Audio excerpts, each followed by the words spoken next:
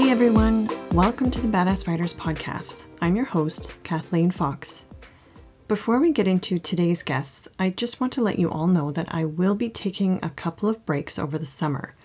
Most weeks we'll still have an episode, but there will be 1 or 2 weeks where I'm going to give myself and all of you a bit of a breather. Hopefully you can use the time to catch up on any episodes that you've missed. I've got an amazing lineup of guests coming up this summer and into the fall, and I can't wait to share my interviews with them with all of you. If you're an author or an industry professional who'd like to come on the show to chat about writing, books, and publishing, please reach out on my website at www.kathleenfox.com, and that's with 2 X's, or send me a DM on Twitter @_badasswriters. Keep in mind that I'm booking several months out, so you'll want to book as far back as you can, especially if you have a book or a book tour coming out or some other exciting writing-related news to share. So today's episode features 2 self-published authors. One is a novelist and one is a poet. We'll talk about the self-publishing process, advice for writing poetry, using poetry to share a mental health journey, book cover design, and much more. And I'm going to get into those interviews right now.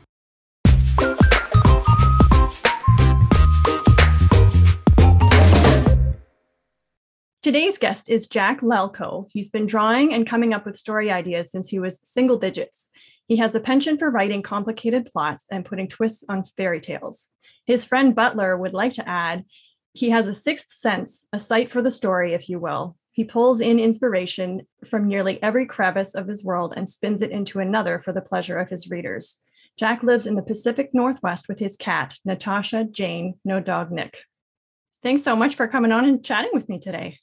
Thanks for having me. This is really cool. Yeah.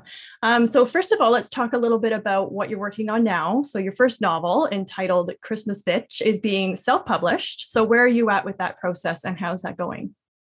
So right now, I am typesetting the paperback version of the book. So just making sure that there aren't any widows or orphans running through it, playing around with some of the fonts. And once I can get that done, I should be able to at least send that off to Ingram Spark, and I should have a proof copy hopefully soon so that I can kind of go through and make sure that nothing got messed up while I was typesetting everything. I've noticed a couple times that some things had deleted themselves. And once I'm done with that, I will work on the hardback version that I've learned that you can add art to the actual hardback as opposed to just the jacket. So I've been playing around with some ideas for that. Nice. Okay. Yeah. And how did you, because I know there's different options out there for self-publishing, how did you arrive on Ingram Spark? I found that they had a wider reach, and I think they had mentioned they can get the book into libraries, for example, but I also like the fact that it allowed smaller independent bookstores access to it because I'm able to set the wholesale rate for those stores. So I've heard that it's just easier for indie bookstores to get access to the book if they decide that they would like to sell it. All right. And how has the whole process been going? Have you run into any challenges that you can maybe steer other writers away from? So I think the main thing that I would kind of offer in terms of challenge comes from more from the emotional side, at least at first, especially when it comes to editing. So I had an editor that I had first hired out for developmental edits. And one of the first things that had kind of come through was they had told me reading through Christmas Bitch, since Christmas Bitch is told through a series of flashbacks. They're done sequentially, but it does require the reader to kind of go back and forth from past to present. And one of the notes that kept coming up throughout the editing process while working with them was don't do this. It should be written sequentially. And they had cited a very specific book on editing that echoed this. And I remember actually having this book before starting to work with this editor. And I think I had been in the middle of writing Christmas Bitch at that point and reading that and going, oh no, like nail biting, because in my mind, I was panicked that I had done something wrong, that I was telling the story wrong. And really sitting down and thinking about it, I really deeply felt that this book really is meant to be told through a series of flashbacks. So I think the challenging part is, especially when you're working with an editor and maybe someone who you're meeting for the first time, there is going to be some time where you do need to slow down and really process your feelings about what you are trying to create. And it was actually really helpful to have my friend Amy, who is also a fellow writer. She came back and reminded me, she's like, you write the story that you are meant to write. And especially with self-publishing, it makes that so much easier because you're really not answering to anyone but yourself. So that really helped when it came time to get edits from either Amy, who ended up becoming my editor for the majority of this process. Even when she would give me something, I felt a little bit more comfortable to kind of say, no, this works out a little bit better. Or this is really where I'm intending to go. But ultimately, the advice that I would have for individuals with regards to those challenges is to not run away from them, to really sit down and think about, I guess, playing devil's advocate, seeing, well, what if I did make that change? Would this open up something, or would this kind of shut something down that I really don't want? So I would say the most challenging part kind of comes from within. Yeah. You definitely want to trust your instincts when you're writing, right? Yes. And take feedback. I mean, if you're getting feedback like, and it's kind of a pattern, then maybe it's something that's worth listening to. But when it's coming from one source, I mean, and everybody, there's no right or wrong way to do it, right? And I think as long as you're doing it intentionally and there's a reason for why you're doing it the way you're doing it, then I think that's good. And I think with self-publishing, you do have a lot more freedom with that too. Yeah. Can you give us a little bit of a premise and tell us what you hope your readers will come away with? Absolutely. So the premise for Christmas Bitch focuses on our main character, Ophelia O'Leary. And throughout the book, you learn that she has done some really chaotic, sometimes terrible things to people over the years. She's ruined Christmases for her sister, her ex-boyfriend, her sister's best friend, and her sister's now boyfriend. One of the things that kind of comes up, and actually one of the ideas that was given to me by my brother that spurred a lot of the story, was at one point he had said you could give her a taser. And that kind of snowballed into, we could make it bedazzled. And then it just kind of created this weird kind of chaos. So she goes through and she does all of these terrible things. Secrets are told, identities are thrown into question. And from the perspective of these individuals who are recounting this trauma, you see that she is painted in a very negative light. But the reader gets to see it from her perspective as well. And you realize that she's doing all of these things to really get to these happy endings, or to bring this certain level of security and authenticity that these characters wouldn't have been able to have achieved on their own necessarily. So what I think I would love potential readers to take away from this book would be, it is okay to question where you are in life. It's okay to kind of be in chaos for a while. It's okay to work through that.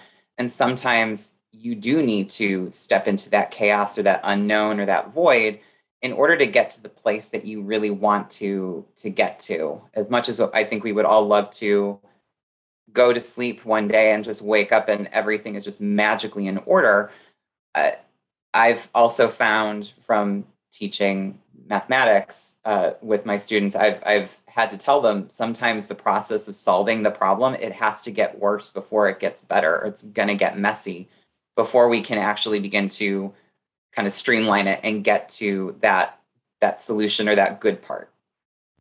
Yeah, awesome. And when can we expect to see it on shelves? I'm hoping to have this out no later than July of this year. So probably by the end of the month, I'll give myself a little bit of a cushion.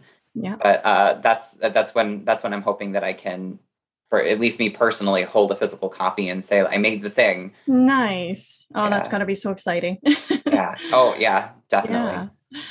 So where did the inspiration come from for this novel? So the inspiration for Christmas Bitch came from a challenge that my brother had posed to me back in 2012. I think I came across a news article in the Chicago Tribune, and it had mentioned that Christmas films were declining in terms of box office money. So the amount of money that It's a Wonderful Life was pulling in was way more, I guess, when you factored in cost adjustment than even Elf, which is a cult classic amongst the holiday time. But I remember talking to my brother about it. He was like, "Well, you should write a Christmas story." And I was like, "I couldn't." I was like, "What would you write about?" I have no idea. And then he was like, "I don't know. He's like, you could have a bunch of people get together and talk about this person that like just ruined their Christmases, how awful they were." And it made me think of the film Drowning Mona, which had Bette Midler, I think, is the star. And it was about this terrible woman who she ended up dying under mysterious circumstances. And it was told in a series of flashbacks, kind of reflecting on like, did she deserve it and all this other stuff. And I was again talking to Kevin about it, and I was like, I don't know. I'm like, this doesn't. He was like, well, I don't know. He's like, you could use a bedazzled taser in it, and I was like, okay, maybe. And I spent the rest of like the next day or the next week, and I'm like, this is stupid. I can't think of anything. Like, how would this work? Like, how would I make a full book out of it? And one by one these other characters came into mind, and then I was like, well, this terrible thing could happen and this could be connected to kind of a Grinch flavor, or this one can have more of a It's a Wonderful Life flavor to it. And by the end I kind of came back to it and I was like, okay, I have an idea. And I remember getting very excited, like sitting down in front of my computer, and I wrote the first chapter, I would say, in like maybe the first hour, kind of very giddy to myself because it was like, oh, it's so exciting and it's so cool. And he's the one to blame. He's the reason why this book exists. Nice. The one to thank. Yes. Oh, Yes. absolutely. Yeah. And Yeah. how long did it take you to complete the first draft? I think it took me quite a while, mostly because I wasn't super committed to it, or I had other things that were going on. So I went back to grad school and then started working, and then I moved halfway across the country. So Christmas Bitch ended up being kind of therapeutic to me. I remember being in a job, for example, that I was absolutely miserable in, and I had at that point bought a notebook. So I tend to write my stories by hand first and then I type. And I remember huddling by my quote unquote illegal heater, because we weren't allowed to have a heater in our cubicles because we would blow the power. But huddling up near it and just like writing. And that really during the lunch hour was so comforting to kind of have something that was entirely mine and that it offered such an escape. So it's definitely more than just a story for the sake of entertainment. This was something that kind of kept me grounded and kind of kept me feeling like myself in times when I would maybe feel pretty lost, or I was like, I feel like I am just existing, but I don't feel like myself. Mm-hmm. Well, it's an intriguing premise, so I look forward to seeing it. Thanks so much. Yeah. Wow. So he's probably pretty proud too that you've completed it and that you're about to publish it. Yeah, I think he is. And I was kind of able to return the favor, or we'll see. Because when he was actually visiting earlier this year, I was talking to him about writing or something. And he was like, I don't know. He's like, I was thinking I'd like to write something. And I was like, well, what is it that you would like to kind of focus on? He was like, I don't know. He's like, I like cooking. And he was like, I think he's mentioned like murder mysteries. I was like, well, why don't you do a blog about a murder, but then integrate recipes in it? And he was like, well, maybe. So as a gift, I gave him, because I have too many blank journals. It's like, it's a weird addiction. So I gave him one and I was like, here's, just take this to start recording stuff. And was like, no pressure in terms of actually creating anything right away, but it's just kind of nice to have a place to house your thoughts. Mm-hmm. So we'll see what he's able to come out with. I'm kind of excited to see what he's able to kind of create on his own. Yeah, that's exciting. He could go anywhere with that. Yes. Yeah. I'm excited to see what he's able to come up with on that, just because I would love to see something different. Yeah. And I think that what he ended up kind of taking away from that conversation, I think it's going to be something very different from what has been out there. Yeah. Awesome. Yeah. And when you're writing, do you outline, or do you kind of just, you have a general idea and just sit down and start writing? It lives in my head. So I think as an introvert and as an overthinker, it just kind of follows you and chatters with you the entire time. So I guess in a way I outline, but in my head, I don't usually jot that down. I think I like the idea that I let it evolve and kind of do its thing and I can, cut things out, or I'm like, if it's really important, I'm going to remember it. We'll see how long that mentality or that mantra kind of holds true. But I tend to be a pantser. I tend to write Christmas Bitch, for example, at least the rough draft, that was written sequentially from start to finish. I guess I get nervous about writing separate scenes because then I think it adds the pressure of like, how am I going to connect it? So it made me feel a lot better just to start where I think the story is going to go and go all the way in order. And that's how my first attempt at a novel that has not been self-published, nor should it be at this point because it was written when I was 22. And it reads like it was written by a 22-year-old.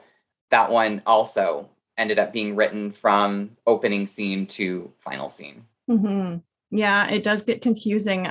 The first one that I had ever written was the same kind of a thing where I got through, I'm going to say maybe about 70% where it was like that. And I sat down and I knew generally where I wanted it to go and I pantsed my way through it. But then I still didn't know how it was going to end until I got to about 70%. So as soon as I thought of it, I wrote the ending and then I came back and then I'm like, oh God, how am I going to connect this now? So it does get challenging. Were you able to, just out of curiosity, were you able to get to the ending? Yes. And I love those moments where something just clicks and then you're like, yep, okay, the rest is easy, right? That literal like light bulb kind of feeling. Yeah. So what is your favorite element to write? Do you like voice, dialogue, tension, that kind of thing, witty banter? I love plots. I love the idea of creating something that's very intricate. Again, I'm just gonna mention Amy all the time. So That's okay. I'm gonna take a moment here and just let everyone know she does have a book coming out in the future called All Falling Things. Please go get it. But she has been kind of one of my initial number one fans. I loved writing these stories, one, because I liked doing the shocking thing, kind of for myself, because it was like I could do this. And when you first discover that idea, it's exciting because then you're like, I wonder if anyone else is going to feel the same way that I did when I thought of this idea. As an example, I had done a short story that should be up on my website called Bittersweet, and it focused on the devil from the Grimm fairy tales and Hansel and Gretel. And I made the short story and I sent it off to Amy to read. And her first response that came back over text message was, damn you, because she enjoyed the twist so much. And that kind of spurred this idea for how to construct Christmas Bitch, or maybe this has always been the way that I've been thinking because I overthink, so therefore I complicate things. But I love making these little things of like Easter eggs in chapter one and then popping them up later on in other chapters to kind of see if people are paying attention, or just because that is kind of what we experience in real life. We don't necessarily just interact with something once and then we never see it again. Sometimes it does cycle back. So I love playing around with plot.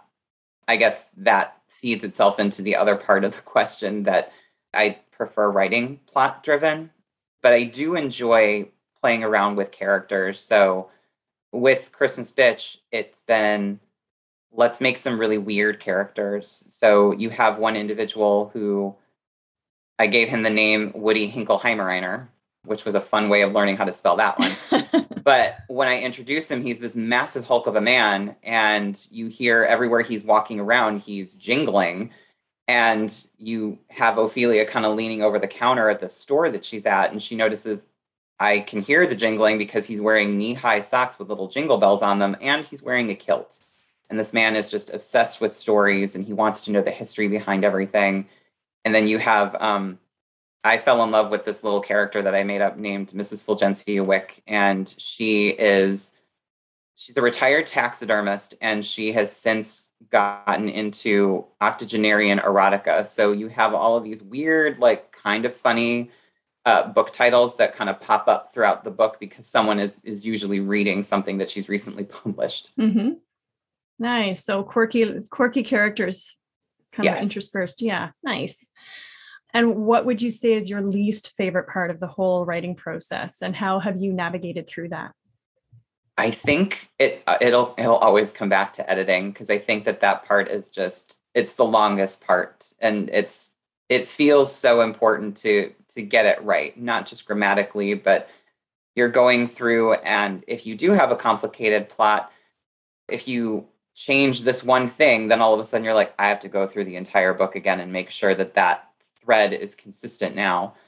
So there's that. And I think, again, when it comes time to go through the comments that an editor has supplied for you, it's kind of managing that fight or flight of, am I going to stand my ground on this and say, no, it's good as it is, I'm not going to change it? Or can I maybe have a momentary tantrum of, I don't want to change it, but I understand that I have to change it.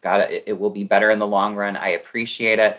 So in that process, it's really important to have, I had a really lovely kind of found family team of writers. So I had Amy, who was coming through, and she was my editor, and I was able to and comfortable enough to go to her kind of going, hey, I've got a question about this comment.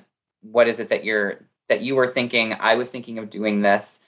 And then I also have my friend Butler, who you had mentioned in the intro. She's been with me since we were 6 and 4, respectively. So she's seen all of my creative endeavors, like to the point when we were kids on a train and I was writing an intro to my own version of Rapunzel in like a little spiral bound notebook.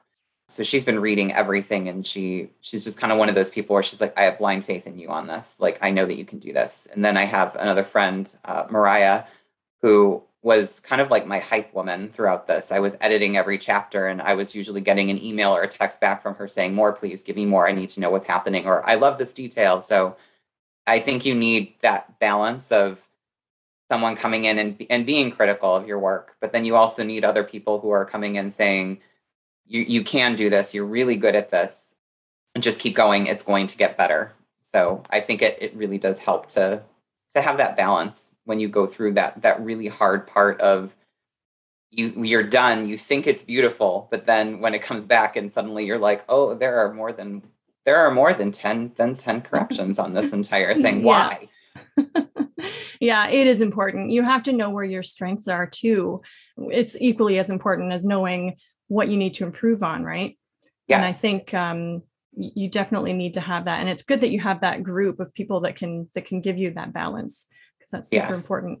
And I think with taking feedback too, it's hard when you get that feedback and it's like, it's soul crushing and you're like, no, I don't want to change this. But if you give yourself a little space, a little bit of time, and then you can kind of come back to it and analyze what they said and analyze what you wrote and how you wrote it. And then it comes back to that intentionality and knowing if that's something that you really, really, really want in there and it's intentional, then you can kind of say, no, this is the reason why I did it. And this is why I'm saying, no, I'm not going to change that. Yeah, definitely from having those instances of dealing with like comments, sometimes with editors, I ended up creating an entirely new closing to the book at the very end. So I didn't intend to just kind of leave it where I had left it. And Amy had come back and she's like, I think we need a little bit more here. And I was like, oh, I don't want to. And then I sat down one day and I was like, well, basically as a way of, sometimes I felt like it was maybe a little bit petty, but, it wasn't actually intended to be petty. Kind of going back to the editor that I had who had said, like, you can't tell things in flashback. Like, you cannot do that. I guess as a nod to that, the ending of the book is actually one massive flashback that's supposed to actually happen before all the events, but it actually ties everything up really, really well, in my mind, at least. Mm-hmm. So it was kind of like, when you're a little kid and your mom or your dad was like, just try it. Just tell me if you like it. And, it's the initial part where like you try it, but then you were like, I don't like it, but you really do. Yeah. And then you end up giving into it and kind of enjoying it. So there were a lot of instances of that where there was that initial temper tantrum of don't want to do it. It's fine as it is. And then you start to think about it and you're like, okay, it is better because it ties things up or it shows more and I like it. So yeah. And like I said before, there is no right or wrong way to do it. As long as you understand what the quote unquote rules are before you break said rules, then that's what's important there. Yeah. Yes. Yeah. And so you also designed the cover for your book as well. And you have a website where you showcase your art. Can you tell us a little bit about that? Yeah. So I have been drawing since I can remember, since I was like around age 6. So I think this is where this whole creative world kind of opened up for me. I remember seeing The Little Mermaid as a little kid and kind of saying, I want to draw that. And I remember even at age 6, I drew a picture once and I was like, oh, I overdid it. Like I looked at it and I was like, I put too much detail into it.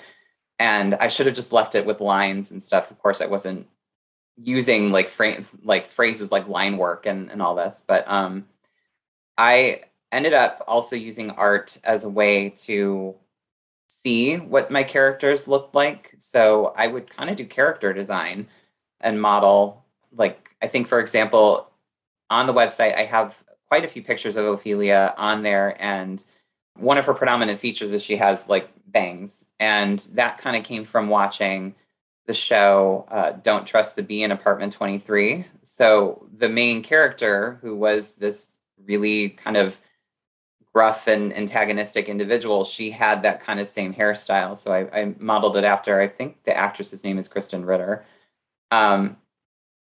But when it came time to do the book cover, I remember doing some research, and one website, I don't remember where, but they had said, do not design your own cover.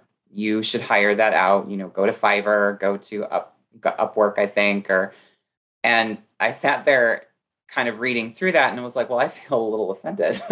Like I want to make my own cover because this is my book. I'm choosing to self-publish it. I really want as much of me in this as possible. So I ended up playing around with a couple of different covers and really bombarded friends and family with like, here's the progress photos and which one would you pick? And I ended up, a lot of them said we like the second one. So yeah, both of those are up on the website now. And the final one has a link to a video so people could actually watch the entire process. The way that the app that I had used, which was Procreate, it records every single pen stroke that you do. So you can see this thing kind of come to life. You get to see all like the rough edges and all the different layers and what didn't make it. That's so cool. Yeah, I really do enjoy it. It kind of offers a little bit more motivation because you can actually go back and watch it and you're like, I remember what I was doing. And like, here's this big mess that I had and how it all kind of, again, how it gets worse. And then it gets so much better at the end when you clean everything up. But I do also have this artwork available on my Society 6 store. Mostly, I would say it's been my family who's been supporting me when they go and buy stuff there. But it's nice when you go home and you see like your mom has purchased decorative pillows that have your art on it. So like, thanks for continuing to support me. Yeah. Oh, that's awesome. So for our listeners, I send out a guest author form so that I can get to know my guests a little bit better. And it just helps me keep everything organized on my end as well. So in that guest form, you mentioned that you write a lot about TV shows that have ended. What are some of the shows that inspired you to write? And do you basically kind of pick up where they left off, or do you do a complete spin-off, or just use the characters, or how does that work? I kind of go into the shows that have ended. So for example, most of the stories that I have right now, they've been inspired by things like Buffy the Vampire Slayer, or Christmas Bitch in particular is inspired by Pushing Daisies. And then I would love to do a fairy tale, I don't know, maybe short story collection or a full-blown novel. And that would be pulling from inspiration from Once Upon a Time. So what I tend to do is I just look for the things that I want that made me feel good about the show. So with Pushing Daisies, it was mostly like it felt like you were stepping into a storybook. The way that show had been designed by Brian Fuller, I'm assuming he was the one who created it. It was slightly quirky. You had odd characters in there. You had like Emerson Codd, who was a private investigator who knitted for fun. Then you had Ned, who baked pies, but you also had these like very real, like human elements to these individuals. So unrequited love and senses of abandonment and dealing with the idea of life and death. And I really loved that weird, how it almost kind of clashed and how it was told almost as if you were stepping into a child's storybook. And with regards to the first novel that I had ever tried to write, it was really pulling from inspiration from Buffy the Vampire Slayer. And I think it maybe started off as like fan fiction in my head. So creating a character and just imagining these scenarios with those characters from Buffy. But then it ended up becoming this idea of, well, I don't want to restrict myself to that world. And I would really love to be able to share this and publish it. So I maybe should make my own world with my own rules. And that felt a little bit more freeing to kind of say, I get to make up this entire world, this entire mythology. So I like to take inspiration from those shows and then try to make it my own. Yeah, that's exciting. It's always a shame when a show you like ends, but it's, if you have that creativity to kind of take it in your own direction, that can be really fun. Yeah. Mm-hmm. It's been really, I guess in a way it's cathartic in a way, because you're like, I don't have the thing that I used to be able to go to every, I don't know, like Tuesday night at 7:00 and watch. Right. So now it's like, this is just mine. And then I can make this and share it with other people. Yeah, absolutely. And then lastly, what do you have planned next after Christmas Bitch is out in the world? So what I'm hoping to do is have a little bit of a rest. And after that, I would love to either begin working on the sequel for it. Amy has mentioned I'm supposed to be writing 27 and counting sequels, so I'm way behind on that. Or I would like to work on the fairy tale one that I've been kind of chewing on. There's a lot of characters in my head right now, and all of them are talking at once, and I'm not sure how to order them. So I'm not sure where I'll go with it. But in the meantime, I would also like to do a little bit more marketing with Christmas Bitch. So, for example, there's where I live, there's a lot of the like little lending library, like they almost look like birdhouses in front of people's houses. Yeah. So I was thinking of kind of like maybe spamming some of them, or there's a local bookstore here where I live where they said that I think they do readings now. I think since COVID has kind of, the restrictions have lifted a little bit. Yeah. So maybe do something like that as well, just to, I don't know, have a little bit of an adventure and create that experience. Mm-hmm. Yeah, absolutely. That's so cool that you're going to be putting it in the little lending libraries. I love those. I think that'll be kind of fun. Well, thank you so much, Jack, for joining me. It's been a pleasure getting to know you and find out a little bit more about your book and your process. And good luck with publishing Christmas Bitch. I hope everything goes smoothly as you want it to, and we'll look forward to seeing that. Yeah, thank you so much for having me on, Kathleen. I really appreciate it.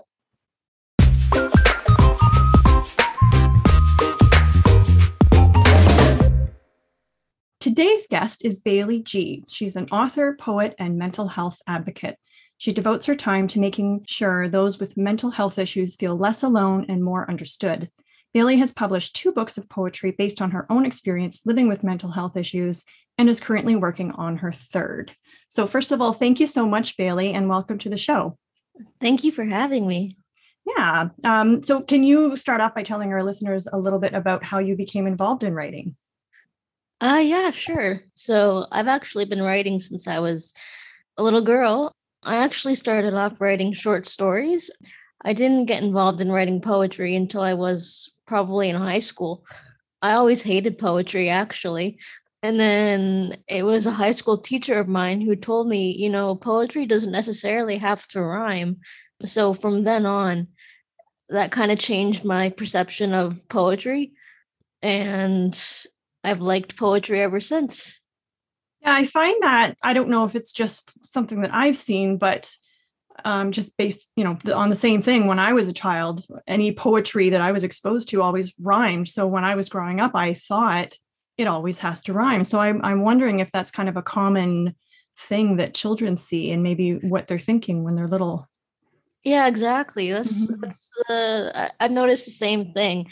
And as I've gotten older, I've seen more and more poets who don't use the rhyming scheme. So it's Mhm. really cool to see. Yeah. And there's all different kinds of, like for me, because I don't typically write poetry, so it's always interesting to see the different structures and different ways that people write poetry. Totally not rhyming either. Right. It's there's a lot of ways to write poetry.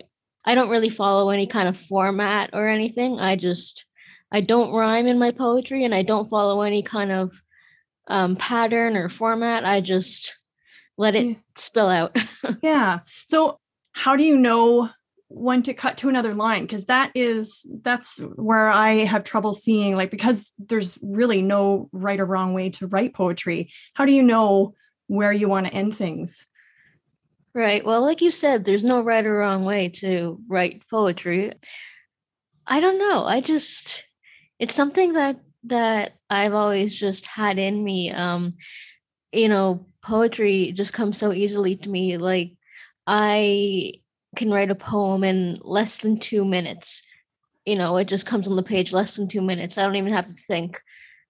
And so I think whatever makes sense to you, it's You just go with the there's no flow. wrong yeah, there's no wrong answer.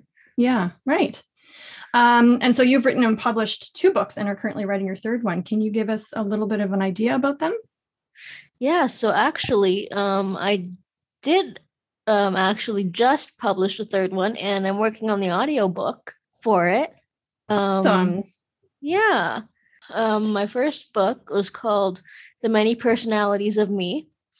And that book kind of captured, I would say, more of the lower points and the realities of what it's like to live with depression every day. And my second book, Linear, is a mix kind of the lower points and then the higher points of when you're in recovery.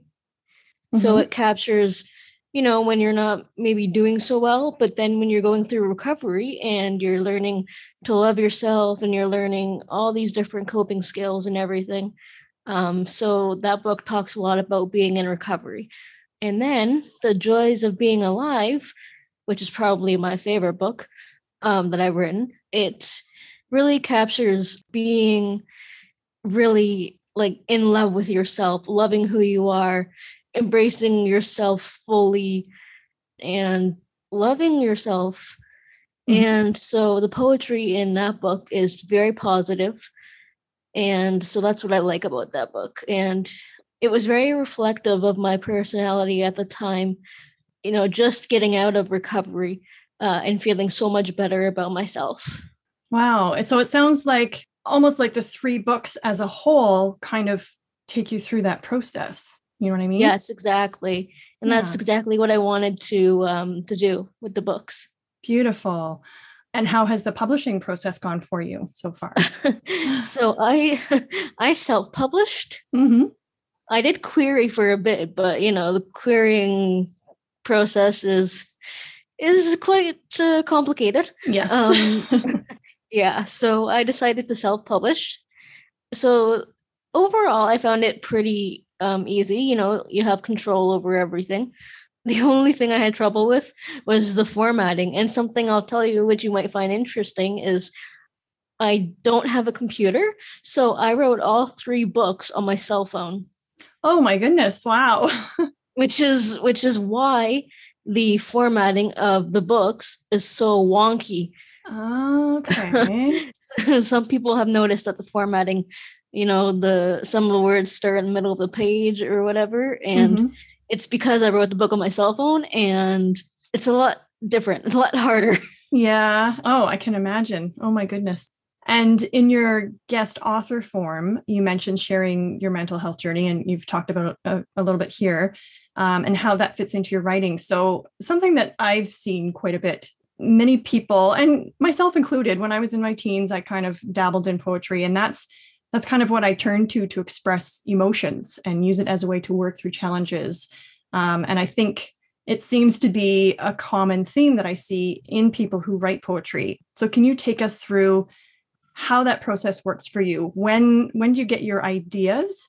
And do you kind of, it sounds like you kind of reflect back on what happens, or do you use it as a way while you're going through things?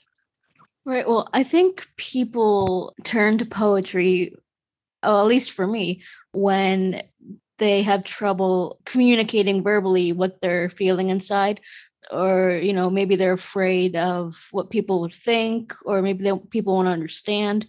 That's at least why I turn to poetry.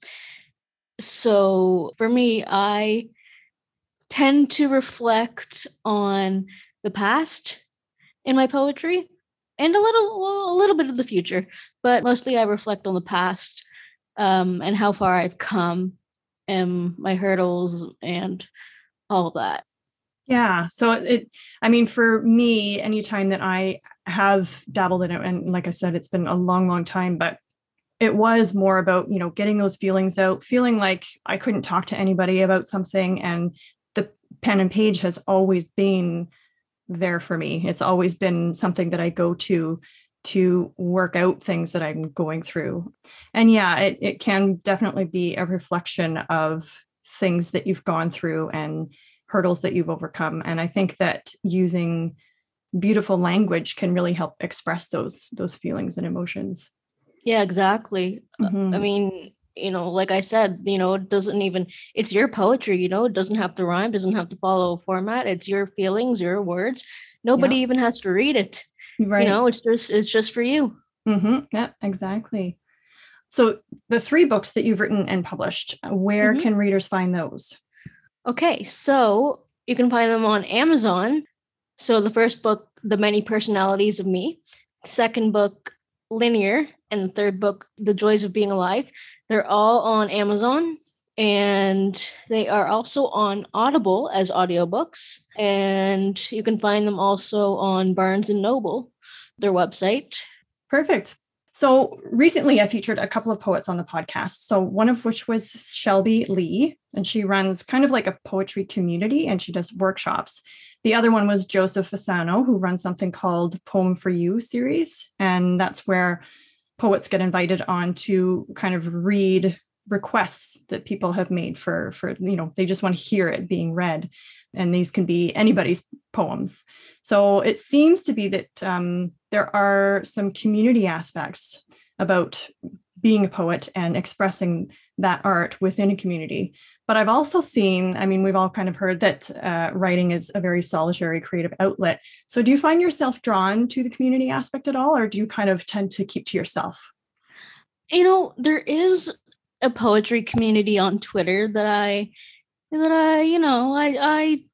engage with every so often here and there. I plug my poetry. um, but for the most part, I kind of keep to myself, do my own thing. Yeah. Yeah, Twitter is one of those things where it I do find a very, very wonderful writing community there, but there's a lot of stuff that you have to sift through too. Yeah. The Yeah. writing community on Twitter is interesting to say the least. Yeah. And for those listeners who are writing poetry, what advice would you have for them about crafting poems? Oh, honestly, this is gonna sound so like cliche, but it's it's your poetry, it's you're writing it for you, not for anybody else. And nobody has to even read it. Nobody has to like it. It's yours. You don't have to follow a format, it's your art. It's your way of expressing yourself, and just do whatever you feel is right, and don't listen to people who say there are rules of writing poetry. No. um Yeah. it's yours, and just do whatever you feel. Yeah, kind of go with your gut, Yeah. whatever you're feeling, just let it flow, I think is probably the best way to do it. And you Yeah. have that freedom to express, you're not confined to, if you're not confining yourself to those rules, then I think you have more of a freedom to express yourself and just kind of let the ideas out on the page. Yeah, that's the beauty of poetry too. Right. What is your favorite poem that you've written, and where did the inspiration come for it? Ooh, so I've actually thought about this for a while. My favorite poem that I've written is a poem called Four, and it is about my struggle with OCD. Okay. And which is that in one of the 3 that you've published? I think it's in Linear. Okay. And Yeah. with your writing, did you take any formal training for writing poetry or just writing in general? So I've been writing since I was little, so I had no prior training at all, but I did take creative writing in college, but I had been writing way, way, way before then. Right. So no prior writing training up until I took it in college, but that's really about it. Yeah. And did you find that you kind of already had a good grasp on the stuff that they were teaching? Oh yeah. I was sitting in class like, yeah, I know this. Just give me the diploma. Yeah. Do you write in any other format other than poetry? I used to write short stories a lot, but since I found poetry, poetry is really the only thing that I've seemed to be good at. Yeah. So I really don't dabble in anything else. Okay. Poetry is my comfort zone. Yeah, it's your jam. Yeah. And then lastly, do you ever enter any poetry contests? And if so, can you let our listeners know where they might do the same? I have entered a few in the past. The League of Canadian Poets, I think it's called, they have poetry contests every so often. I honestly just did a Google search for poetry contests for free poetry contests because I'm not paying to enter a contest. Right. So I just did a Google search, and a lot of them came up. So yeah, if you're interested in entering a poetry contest, just Google search it. Mm-hmm. And I always encourage writers to enter contests because it kind of, to have something published is obviously really cool.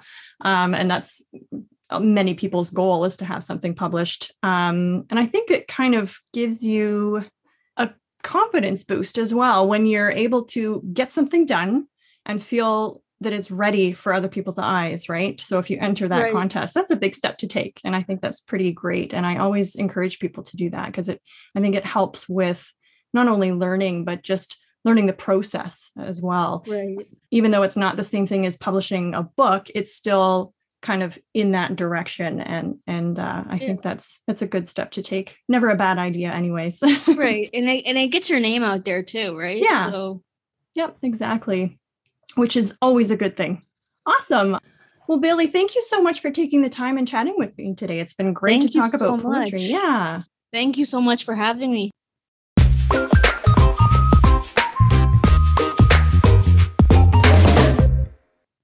Thank you all so much for listening. I'm happy to be able to bring interviews like these to you. Whether you're a new writer who's just starting to dip your toes in, or a seasoned writer with a few books under your belt, I think we can all learn from each other when you have a platform like podcasting to share information and to share experiences. This is a safe space where you can practice doing interviews or learn from industry experts, etc. I hope there's always something positive that you can take away from each episode, and I'm looking so forward to everything that I have in store for you. Thanks so much for joining me on this journey, and as always, keep being badass.